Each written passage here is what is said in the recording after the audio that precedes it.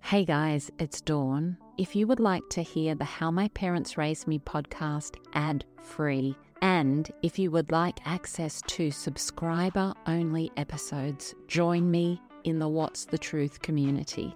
You can join via the Apple Podcast app. There's a link right there in the app, or go to whatsthetruth.supercast.com.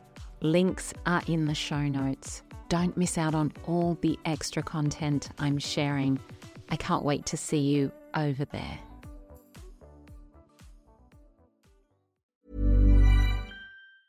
A lot can happen in 3 years, like a chatbot may be your new best friend. But what won't change? Needing health insurance. United Healthcare Tri-Term Medical Plans, underwritten by Golden Rule Insurance Company, offer flexible, budget-friendly coverage that lasts nearly 3 years in some states. Learn more at uh1.com. Hiring for your small business? If you're not looking for professionals on LinkedIn, you're looking in the wrong place. That's like looking for your car keys in a fish tank. LinkedIn helps you hire professionals you can't find anywhere else, even those who aren't actively searching for a new job but might be open to the perfect role. In a given month, over 70% of LinkedIn users don't even visit other leading job sites. So start looking in the right place. With LinkedIn, you can hire professionals like a professional. Post your free job on linkedin.com/people today. Many of us have those stubborn pounds that seem impossible to lose, no matter how good we eat or how hard we work out. My solution is PlushCare. PlushCare is a leading telehealth provider with doctors who are there for you day and night to partner with you in your weight loss journey. They can prescribe FDA-approved weight loss medications like Wegovy and Zepbound for those who qualify. Plus, they accept most insurance plans. To get started, visit plushcare.com/weightloss. That's plushcare.com/weightloss. In the back of her mind, I do feel like there would have been fear of what he could do if we did leave permanently, because often he wasn't in his right mind. So I guess you're not dealing with a rational, sane person if she's to say, I'm leaving. She's dealing with someone who's completely irrational. So I think that the times that she chose to stay, she really legitimately felt like she was doing the best thing for us.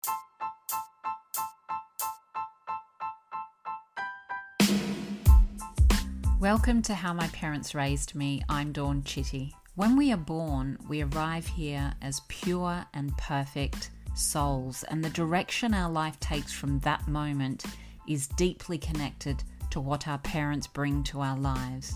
And what our parents bring to our lives is deeply connected to what their parents brought to their lives. And that's the cycle of families. I have always craved connection with real and raw stories to understand what makes you you. What makes you the absolutely unique human that you are. Stories are medicine for the soul. They can connect us and they can change the world. And so in this podcast, I'm listening to beautiful souls sharing their story. What happened to them, how they got through, and how they have healed and thrived despite everything to arrive right here in this moment. Content warning: if you are triggered by the themes of this podcast, please seek a helpline in your city. Hey beautiful souls.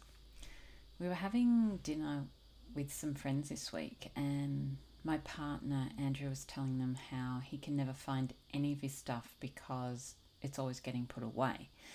And I know this about myself. I've always had this need to have a really ordered, tidy, clean space.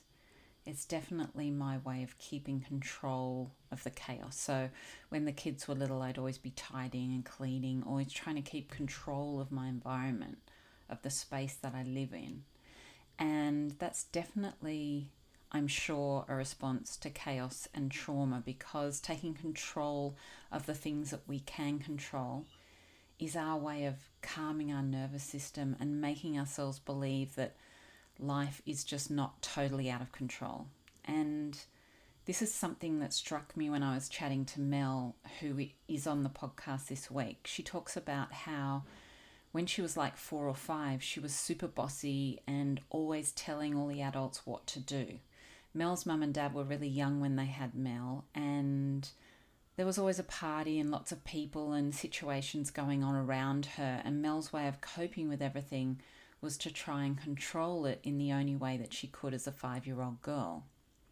And I just wonder, how safe did you feel growing up? Because for Mel, life got a lot more chaotic.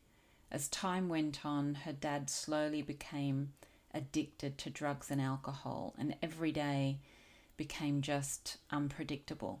How was he going to behave? How would he react? How the family would get through, whether they would stay in their own beds or end up going to a hostel because things had gotten really escalated. Mel's story involves real tragedy, and she's been through the most difficult of times imaginable. But she is so strong and so wise and so amazing. So please join me now in hearing Mel's story. You were born to parents who were very young at the time. What are your very first memories of life in your family? Very first memories of life, I guess it was a mixture of remembering what it was like to be a child, like those childhood play moments. And then the other mixture was chaos. It just felt like chaos. Well, I don't even know if it felt like chaos. Looking back, I know that it was chaos. I guess I was just in the middle of it, but they were young, so they would like to party and have people over. And so our house was often filled with people that I don't remember who they were, but it was just often filled with noise and music and drinking and all of that sort of thing. So I grew up, I guess, seeing that as very normal. Yeah. And did you feel like loved and safe in the environment of your family at that time? I'm not sure that I did. I mean, I've been doing a lot of work around kind of discovering what my thoughts were and what thoughts I brought from those seasons into my adulthood. But I was a very bossy child. And I think that my need for control, or looking back, my need for control was probably a little bit of an indicator that I felt like I wasn't safe, because I was trying to create some safety for myself by trying to control any situation that I could and bossing people around, even at 4. Yeah, interesting, isn't it? So tell me a bit more about your mum at that time. What was she like as a mum? She was a doting spouse, is probably how I remember her. She just doted on my dad. Her want was for his attention and his love and affection. So a lot revolved around him. I kind of felt like I was mum's sidekick for a really, really long time. It was kind of us against the world sort of thing. I wouldn't say that it didn't necessarily feel like a mother-daughter relationship, but more of a friendship.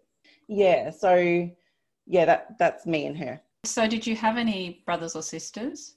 The first sibling that was born, I was 4 years old. And I do remember my world caving in a little bit because I wasn't the center of attention anymore. I kind of, when my parents would get together with their friends, I was kind of this tiny little adult version of a 4-year-old, 5-year-old. So I would charm them and I'd kind of try to become part of the crew. However, when my brother was born, all of that focus now shifted. And I guess the little bits of inclusion and community that I'd felt in my family felt like it was being stripped away, which it wasn't, but that's what it felt like at the time, I think. It's weird, isn't it, when the next child's born?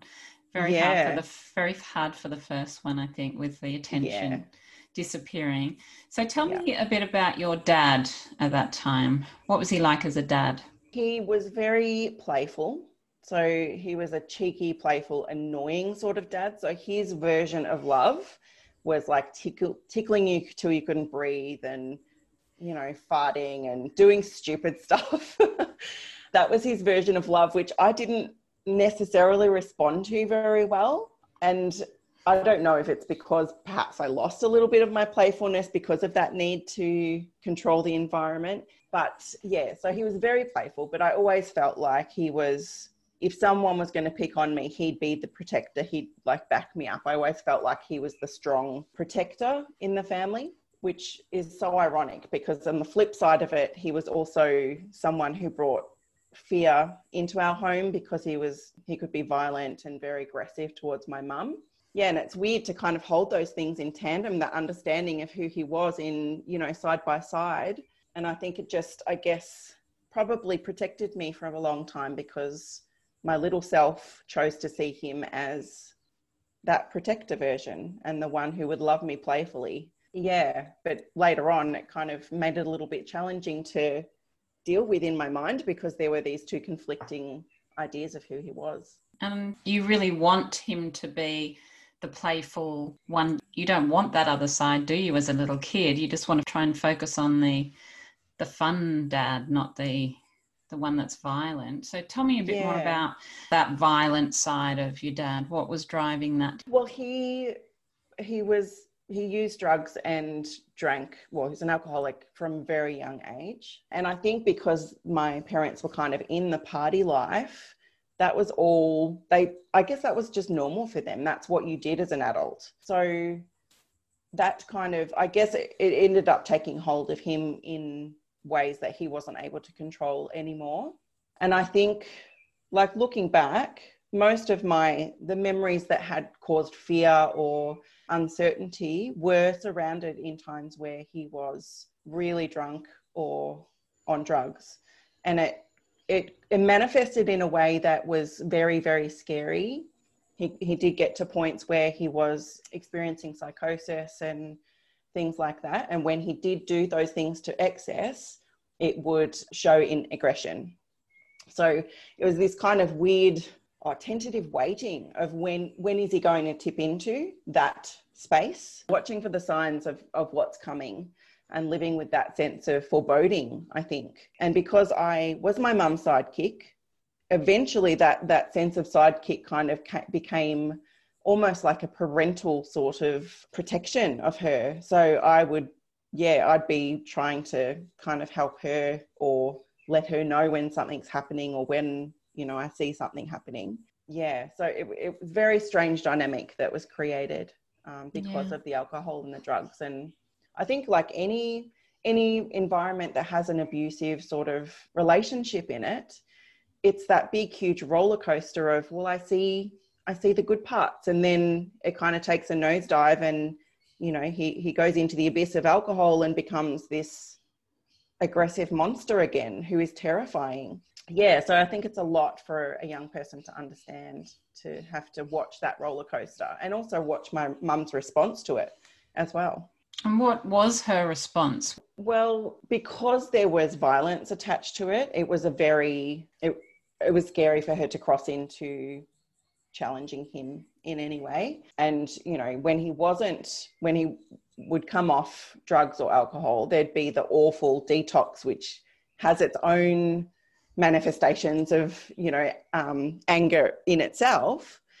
So there was really no good time because and I actually don't believe that he was capable of finding resolution in himself, because he had a lot of work to do internally to actually get to a point where he could believe in himself enough that he could do it.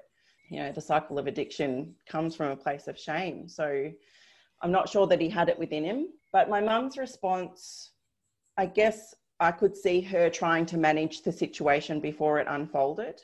And when it did get out of hand and maybe he crossed a line, that we would leave. And we would often go to women's refuges and stay there, or go to a motel for a couple of weeks if she'd managed to get the finances together for that. But it never lasted long. And I remember as a young girl, probably 8 or 9, asking her not to go back, because I knew, like, even as a young girl, I could see that it's just going to go back. It's just going to go back. It's just going to be the same way that it's always been. And it might be good for a couple of weeks. So there was like that honeymoon period where we'd get back from leaving him and he would be so wonderful for a couple of weeks. And I think that would be the injection of love and security that she needed to be convinced that he would change. But he was an addict, so there was no changing unless he chose a different pathway. So yeah, it was a very vicious cycle. And it was, I think, especially as I grew older, really, really painful to watch her continue in that cycle over and over again, and to be caught up in it as well. Yeah, absolutely.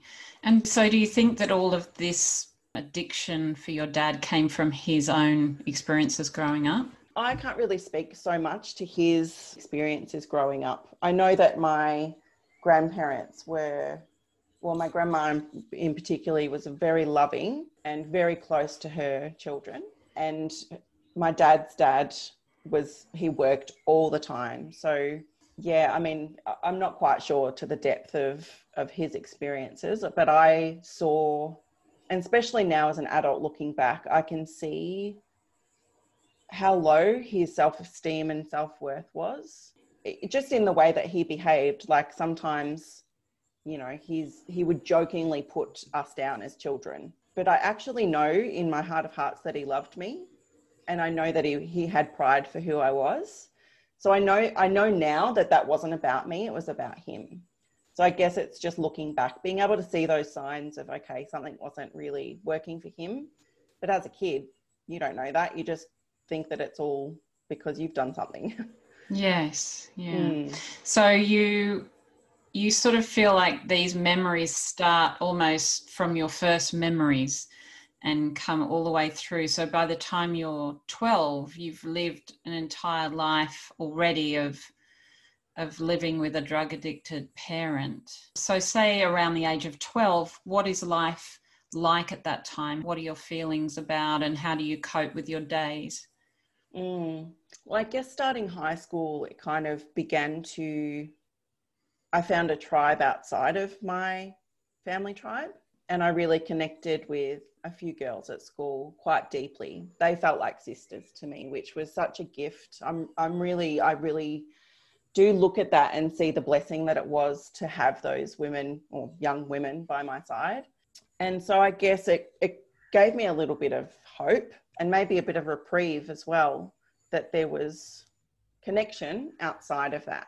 And I guess, yeah, to be able to process life or just do teens type things, not have to be holding it all together. And I think that was really the contrast between the two realms, is that at home I really felt like I had to pick up the pieces and be the adult and be my mum's support, and you know, then internally watching the scene, making sure that I'm doing everything I need to do to not rock the boat. So school and friends became really a place of refuge, because at school I could just be myself with my friends to some extent, because I was a teenager, so there's that. But also I felt like, but I was quite academic, so at school I felt like this is something I can do well and I can control it and know the outcome. Whereas at home, I could try to do things well and perhaps they won't be seen to be done well, or I could try to do things well and the outcome still wouldn't generate what I'd hoped it would. So there was an element of certainty, I guess, that came with that age. Yeah. And so when you're at home, I guess you're just feeling out of control most of the time. Is that the feeling? Yeah, it was. And I guess out of control and controlled, as in I felt like outside sources were controlling me, which when I say that, I'm talking about my mum and dad, because, you know, I would have to change my behavior according to my dad's moods, for instance. And definitely at that age, I took a lot of responsibility for keeping the house going and, you know, coming home from school and cleaning and getting the vegetables ready and all sorts of things. And also played second mum to my siblings as well.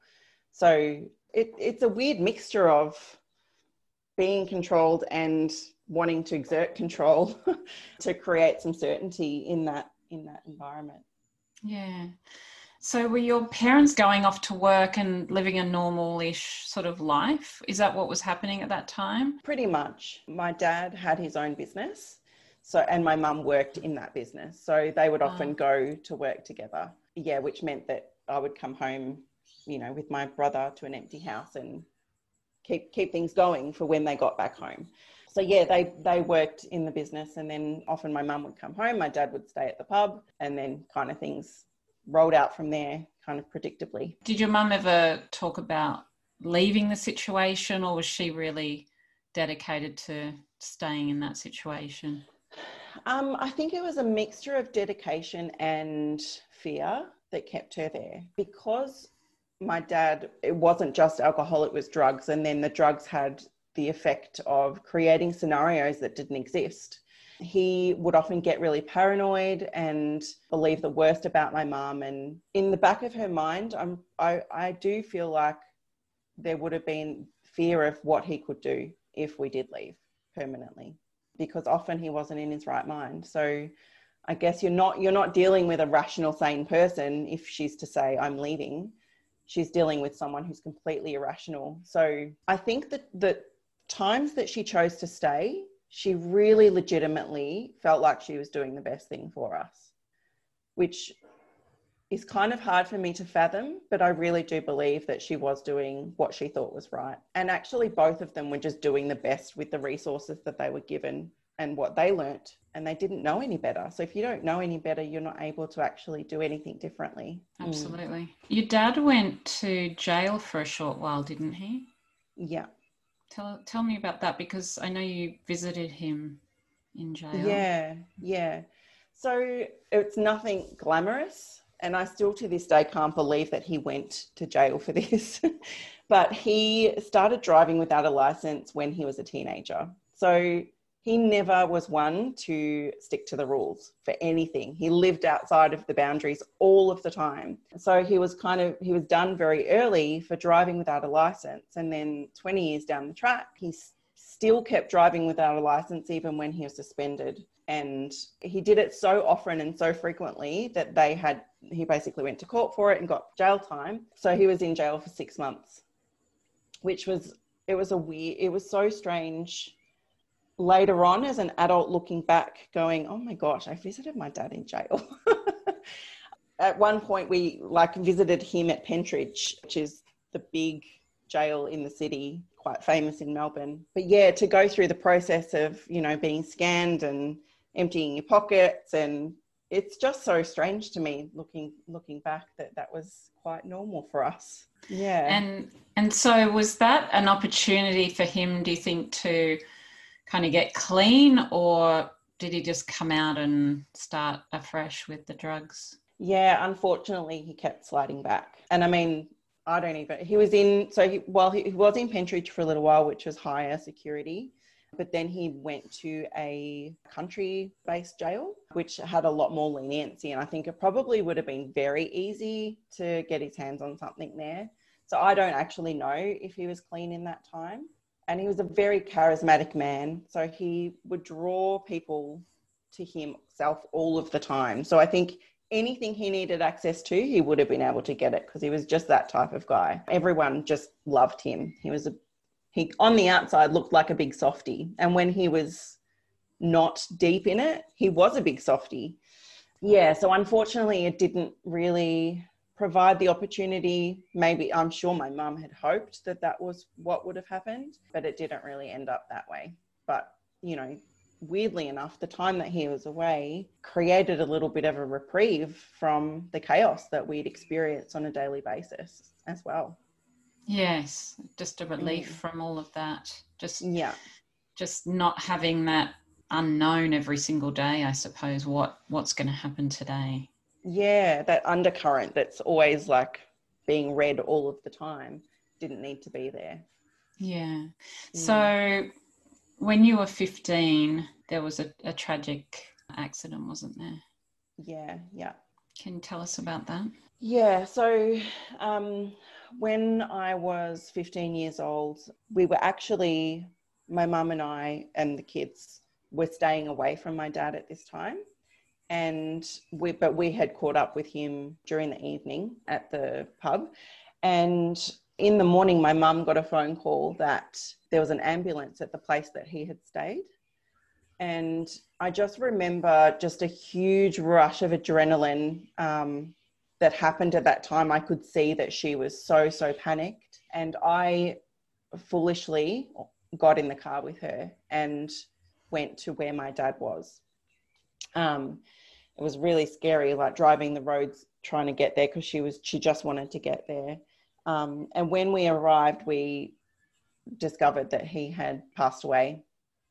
And my nonna, his mum, was there. It was such a surreal scene. It kind of felt like I was having an out-of-body experience watching it happen, like on a TV, which is probably, my brain protecting itself a little bit. Yeah, just watching all of that unfold and the surreal nature of it. Like, I just remember seeing him lying in the middle of the front yard and just walking down the street screaming. Like, it was just it was so strange.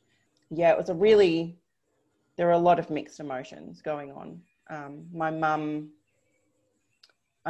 understandably, was not able to comfort me at that time because she was in shock herself. So I think the whole unfolding of that day just has so many, like, let alone the trauma of seeing my dad dead, just so many smaller traumas within that, like, seeking solace with my mum and her not being able to just touch anyone because it would, make it real. So as a 15-year-old, in that moment, I felt so alone and so frightened. So we later found out that he had died of a drug overdose and he'd been sleeping in the car out the front. So the person's house, who it was, had no idea for quite a while. Okay. Yeah. Wow. So, so how did that affect you over the next, year or two? How did you cope with that grief? Oh gosh, it was really, I would say it was probably the most challenging time of my life, even though I had experienced so many other challenging moments leading to that point, because my mum really, really, really struggled. And so, 15 is the year, which I've seen it with my own children. 15 is the year that is the hardest one to manage. It seems to be all of these internal shifts happening as you begin to become an adult. But I guess somehow had to balance and juggle this need to be there, be present for my siblings in their grief, and kind of try to keep things going, because my mum kind of fell apart a little bit. And she did take me to a counsellor or a psychologist, and I was I was a surly 15-year-old, but she tried to get me to draw something. And I just remember feeling so condescended to, because, yes, I was 15. Yes, I was still technically a child, but I hadn't lived the life of a normal child. And I had taken responsibilities that no child should ever have to take. So to be asked to draw something, I just felt so demeaned and undervalued, really. Like, you don't really see me. And unfortunately, because of that experience, I didn't want to go back, which was, it was really unfortunate, because I had a lot of processing to do. And I kind of had to come to terms with this weird grief, because I was grieving my dad. And I guess grieving the possibility of what we could have been as a family, but also I was relieved. And that was really hard to grapple with as a 15-year-old. Yeah, because, that one event, even though it created other turmoil and other chaos, yeah, there was this sense of, okay, I'm safe. Yes. Yeah. Yeah, wow, that's so many conflicting emotions, isn't there? Yeah. You're mourning for your dad, and you're mourning for who you could have been together. Because I think when you grow up in a family where you're not connecting, you're always thinking about, you watch that stuff on TV and those perfect families, and you're like, oh, I wish I had that. You're always dreaming of what that would be. Yeah.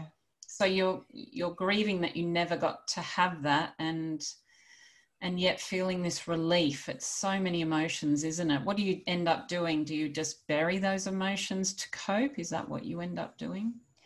Yeah. I think there was probably elements of my controlling nature that came out, where I guess being able to be the one to step in and make sure that the kids had what they needed, or, you know, just directing life gave me a sense of purpose and focus. It gave me something to focus on. And at that time, I had church friends that I would be leaning on as well. They were kind of my refuge people. But it was around that time that I probably began to turn to food myself as a way to, I guess I felt like food became comfort to me for a little while. So yeah, it was kind of a mixed bag of, I'll try anything at this point to kind of dull what I'm feeling or be able to get through or keep moving forward. But what I am grateful for is that I was so frightened by who I saw my dad become when he drank, when he took drugs, that was never an option. It was never an option. It was never on the table for me, which I'm so grateful for. I'm so grateful for that I didn't go down that path. Yeah, absolutely. Yeah, that's really hard. So your dad passed away when you were 15, and then you actually got married when you were 19. So that wasn't too long after, really, was it? No. Yeah. So tell me about meeting your partner and how that all came about in amongst the grief that you're dealing with. Yeah, so we had met shortly before my dad had died, and we'd only really just started connecting. But I can't even express what a gift he was to me in that season, because he still is this sort of man who is just a constant, steady, gentle, loving man who is just always there for me. So, and he was exactly that then. He was just always there when I needed him to be there. And we grew up very, very differently. So I really applaud his ability to stick around with the mess that I was. Yeah, we grew up very differently. He kind of grew up in the church. So our lives were just so far apart from each other. But yeah, he was very patient with me as I kind of, I guess, slowly and surely, it was a very slow process of beginning to step out of grief and begin to find healing, I guess. It did take a while, though, a few years before I was ready to do that. But I think his presence was a part of me feeling like relationships could be different, marriage could be different, equality between people and mutual respect could actually exist between people. So he really gave me hope about relationships and what that could look like. Oh, I love that. That's amazing, isn't it? He sounds like he is such a gift. And just to see how that all works for other people, because sometimes it's just all we know is one way and we don't even realize there's another way sometimes. So how amazing that he came into your life. I mean, that was just so wonderful. I just love that. So then you had your first child at 21? Mm-hmm. Yeah. So were you looking forward to being a mum at 21? Yeah. So I actually thought that I would have children young. So I didn't plan to go to uni or anything like that, because I'd always expected that I would be a mum. And I'd had practice, I guess, because I had 4 younger siblings that I had been looking after for a really long time, and played that second mum too. And I was, I guess, even just as a friend, very nurturing. And anyway, I thought that I was well set up to be a mum. So yeah, I had my first daughter when I was 21, and all of those things that I thought about myself went out the window as soon as I had a child.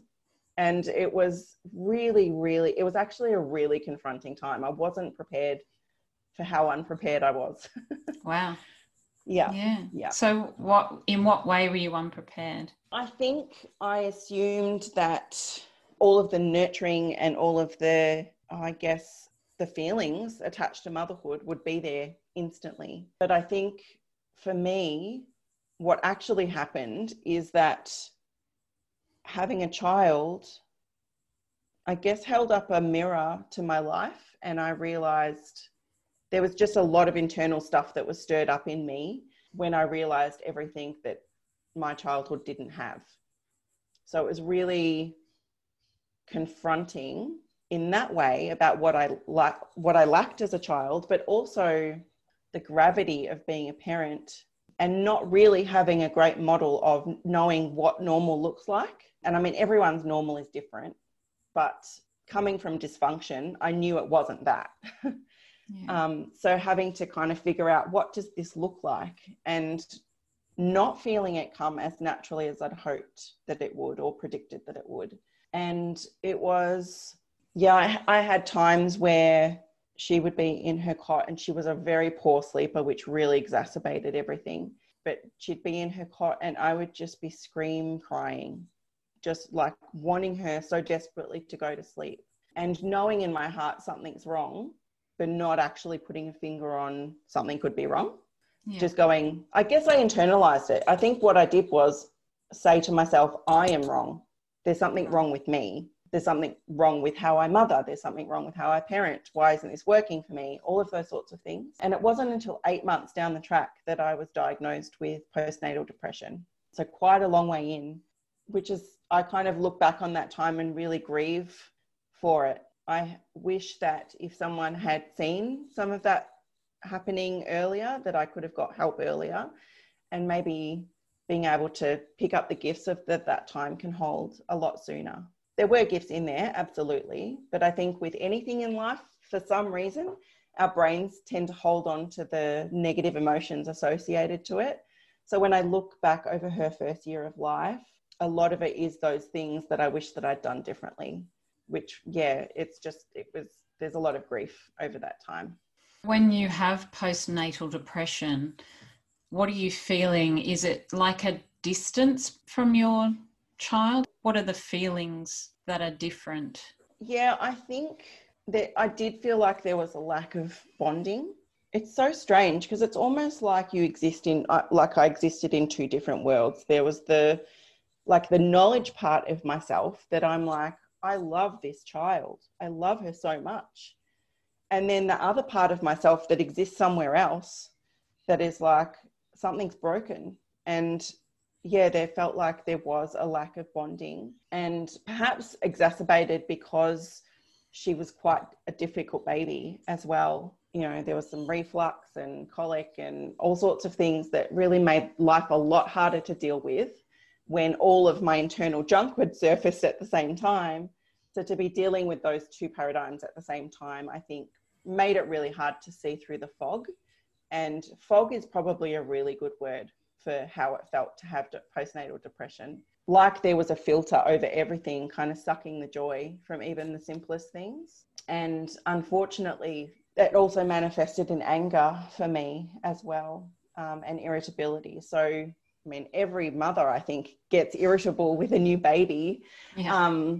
But it kind of would, with those little minor irritations would just set me off, and I'd become angry. And then because I'd become angry, I would become shameful and guilty about my anger. And it was just this awful, vicious cycle that was really hard to get away from. So I think the fog and not feeling like I can really absorb the joys, the small little joys of having a new baby. Yeah.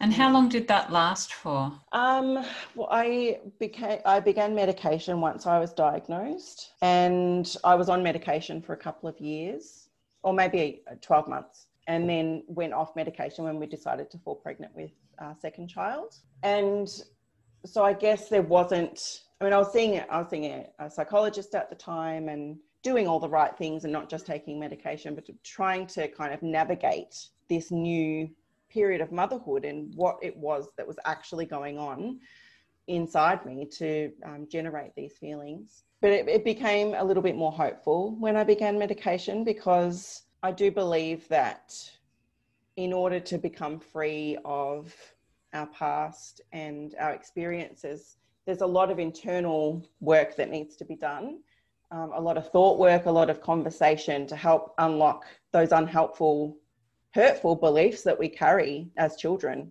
So I kind of began to do that, but the medication gave me the opportunity to be able to do that work in a way that wouldn't undo me. I think if I tried to do that work earlier without that external support, I'm not sure that I would have been able to face it. So it was, I guess, this perfect storm of opportunity to be able to work through the stuff that I needed to live better than I had been. Do you know why depression comes out when you have your own child? Is it just all the suppressed stuff that you've pushed down, and then you have a child of your own, it just sort of brings all of those emotions back out? Is that what happens? Yeah, well, any major life experience can cause past trauma to surface. So it might even be getting married, or it might be losing someone else that surfaces the trauma of a past loss. But it doesn't even necessarily need to be big trauma. Like, I'm not sure if you've heard people refer to trauma as big T trauma and small t trauma, in that as kids, you know, we grow up and we have our own little perception of the world. We have our own eyes that we see the world with. And if our personality is bent in a different way than our parents' personality, we might be needing something to be filled in us that our parent doesn't know how to fill. So even if it's something simple, our little brain can distort it, and then we kind of adopt this unhelpful belief that we then carry into adulthood. So when we experience something like having a baby, it surfaces all of that stuff that perhaps we haven't even thought to look at. And unfortunately, often we don't know that that's what's happening, that the trauma of our past and what we've experienced is coming up in those big seasons, which can be more than just having a baby. Yeah, okay, that makes sense. So how long did you have your depression? Did it go on for a long time? Yeah, it did go on for a long time. So when I had my second daughter, even though I'd weaned off the medication, I was doing okay before I had her. It wasn't very long into after she was born that I recognised the symptoms. Fortunately, I recognised it much, much sooner. And I'm so grateful for that, because I was able to connect in with my GP and my counsellor again and get the support that I needed to, I guess, live a little bit more normally, function a bit better than I was the first time as well. So I guess for about 10 years, I was on and off medication, and it took a lot of work, I guess. If I hadn't have really lent into those support networks and connected in with my spirituality in a new way as well, then I don't think I would have come out the other side. I probably would still be on medication. But I feel that my story can give people hope that there is a way out eventually. And I think it's the despondency of feeling like, oh, I'm going to be on medication forever, that sometimes even like exacerbates that feeling of depression and the lowness. But there was a point when I think I kept on going on and off, because I'm like, I don't want to be on medication. So probably on and off maybe 3 to 4 times. I remember the last time sitting in the GP's office, just bawling my eyes out, going, I can't believe that I'm here again. I can't believe that I need to be on medication again. But I do remember getting to a point of thinking to myself, all right, well, if I have to do this forever, then I have to do it forever. Because what that gave me was the ability to be myself. So I kind of just thought, well, if I'm on this forever, then I'm on it forever. And funnily enough, that was actually the beginning of my healing, to get to a place where I didn't need medication anymore. It was kind of that, I guess, an act of surrender to go, if this is it, that's fine. But committing to do the work, to see a psychologist, to make sure that I'm kind of doing all that internal work to kind of shift my mindset and my belief patterns. But yeah, I think that surrender was ultimately my way to freedom. So with the postnatal depression, what would you say were the main couple of signs for somebody that this is something that they're struggling with and they might not realise?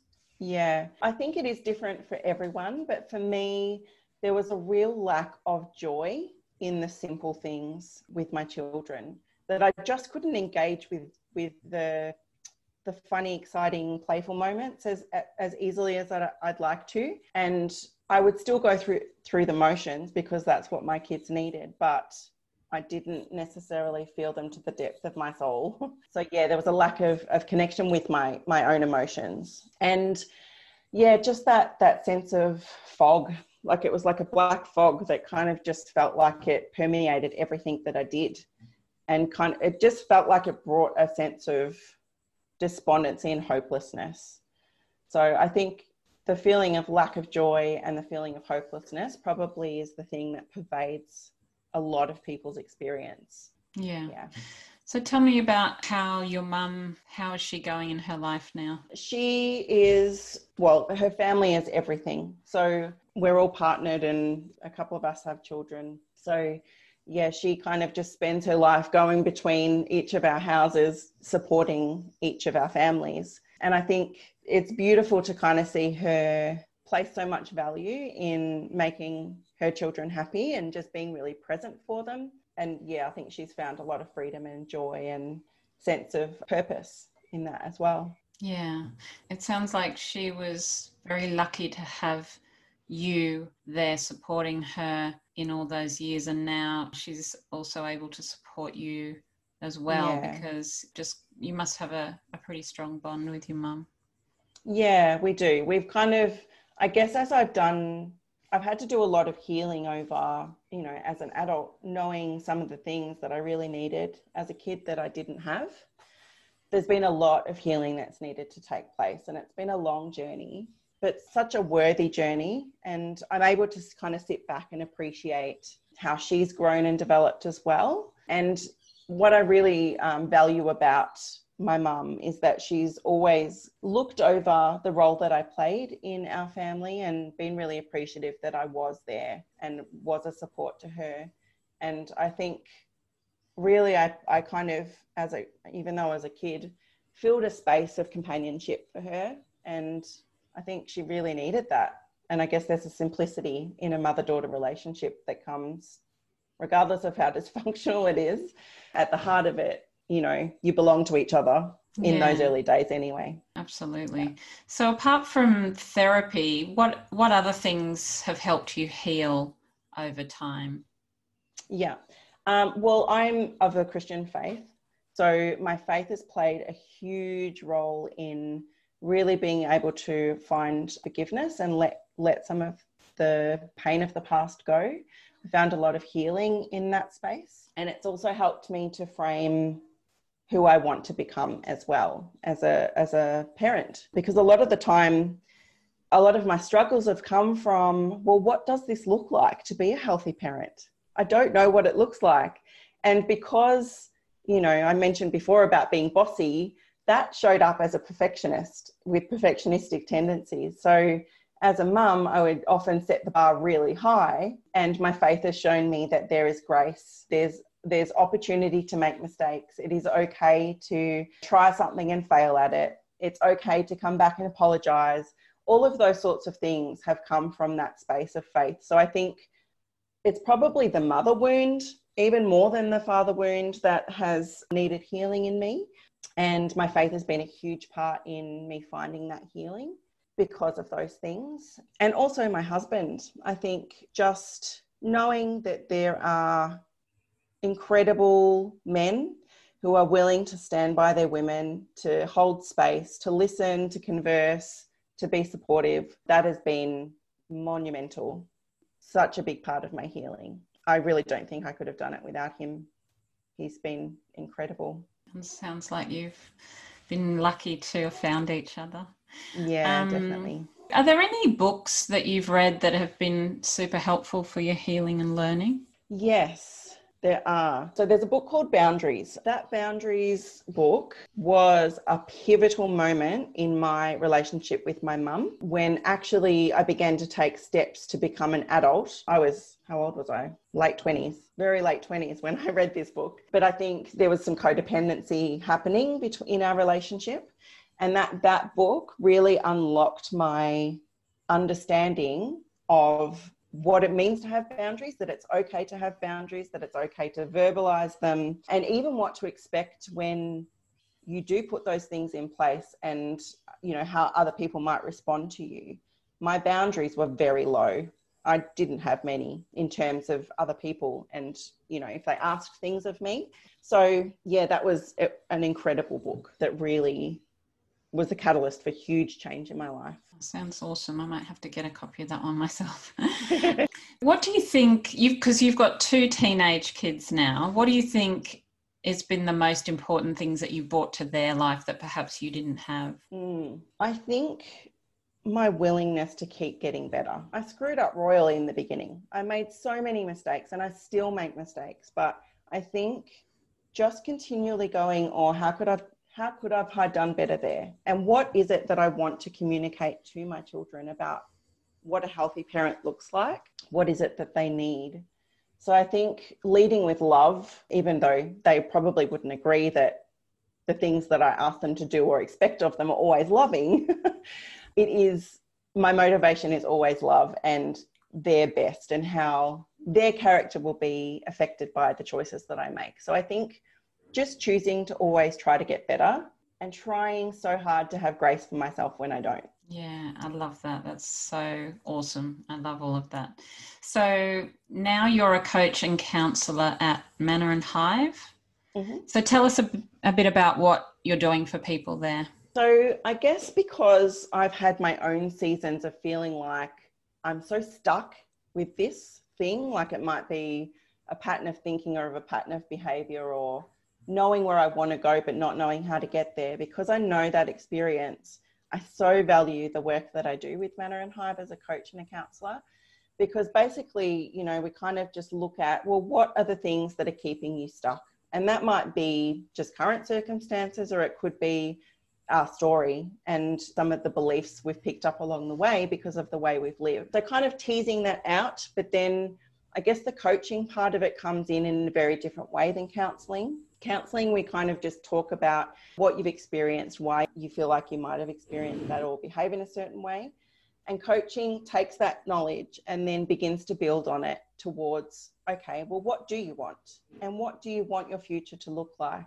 What would it look like to be a healthy parent? Do you think that's a helpful way to think, or is that not so resourceful to think that way? So kind of dissecting things a little bit to figure out, okay, what is worth moving forward with and what do you need to learn to let go of? So really you're able to design what you want for the future to look like and then begin to kind of plot a pathway towards it. And obviously it's not going to be a bed of roses. Life is hard. We get curveballs and all sorts of things. But I think what I really love about this process is that it restores people's faith in themselves and what they're capable of. So it really experience this all the time, talking to people and hearing their story and recognizing the incredible characteristics of that person to be able to get through that. Sometimes all it takes is being able to have a conversation in the coaching space or the counseling space to be able to pull out the gold in those moments and go, hey, how incredible are you? You have all of these resources that you need to be able to move towards the future that you want to.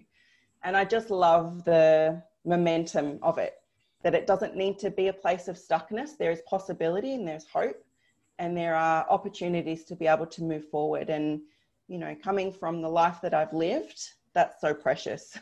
It's such a precious thing to be able to guide people through, because I know what it feels like to feel stuck in that space. I love that, because there is so much gold in people and sometimes we just can't see it ourselves, can we? So where can we find you on Instagram, or do you have a website? So my website is manorandhive.com and my handle is on there. It's manor.and.hive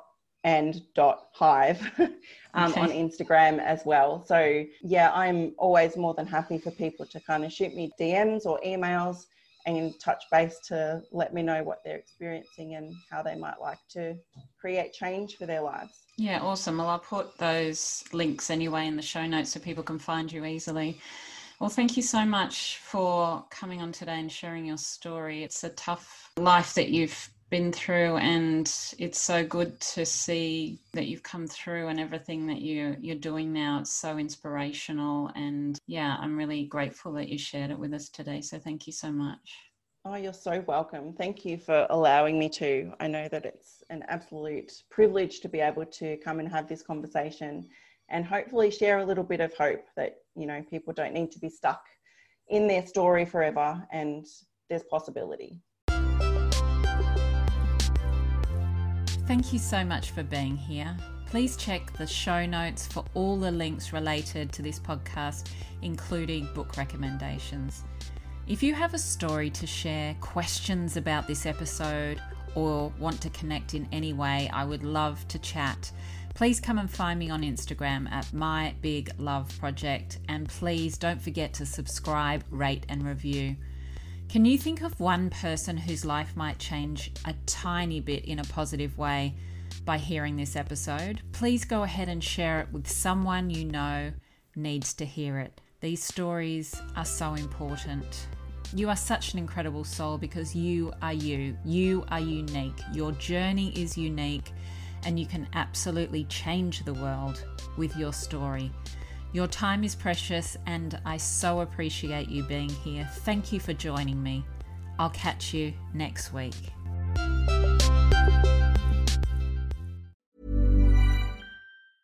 Even when we're on a budget, we still deserve nice things. Quince is a place to scoop up stunning high-end goods for 50 to 80% less than similar brands. They have buttery soft cashmere sweaters starting at $50, luxurious Italian leather bags, and so much more. Plus, Quince only works with factories that use safe, ethical, and responsible manufacturing. Get the high-end goods you'll love without the high price tag with Quince. Go to quince.com/style for free shipping and 365-day returns.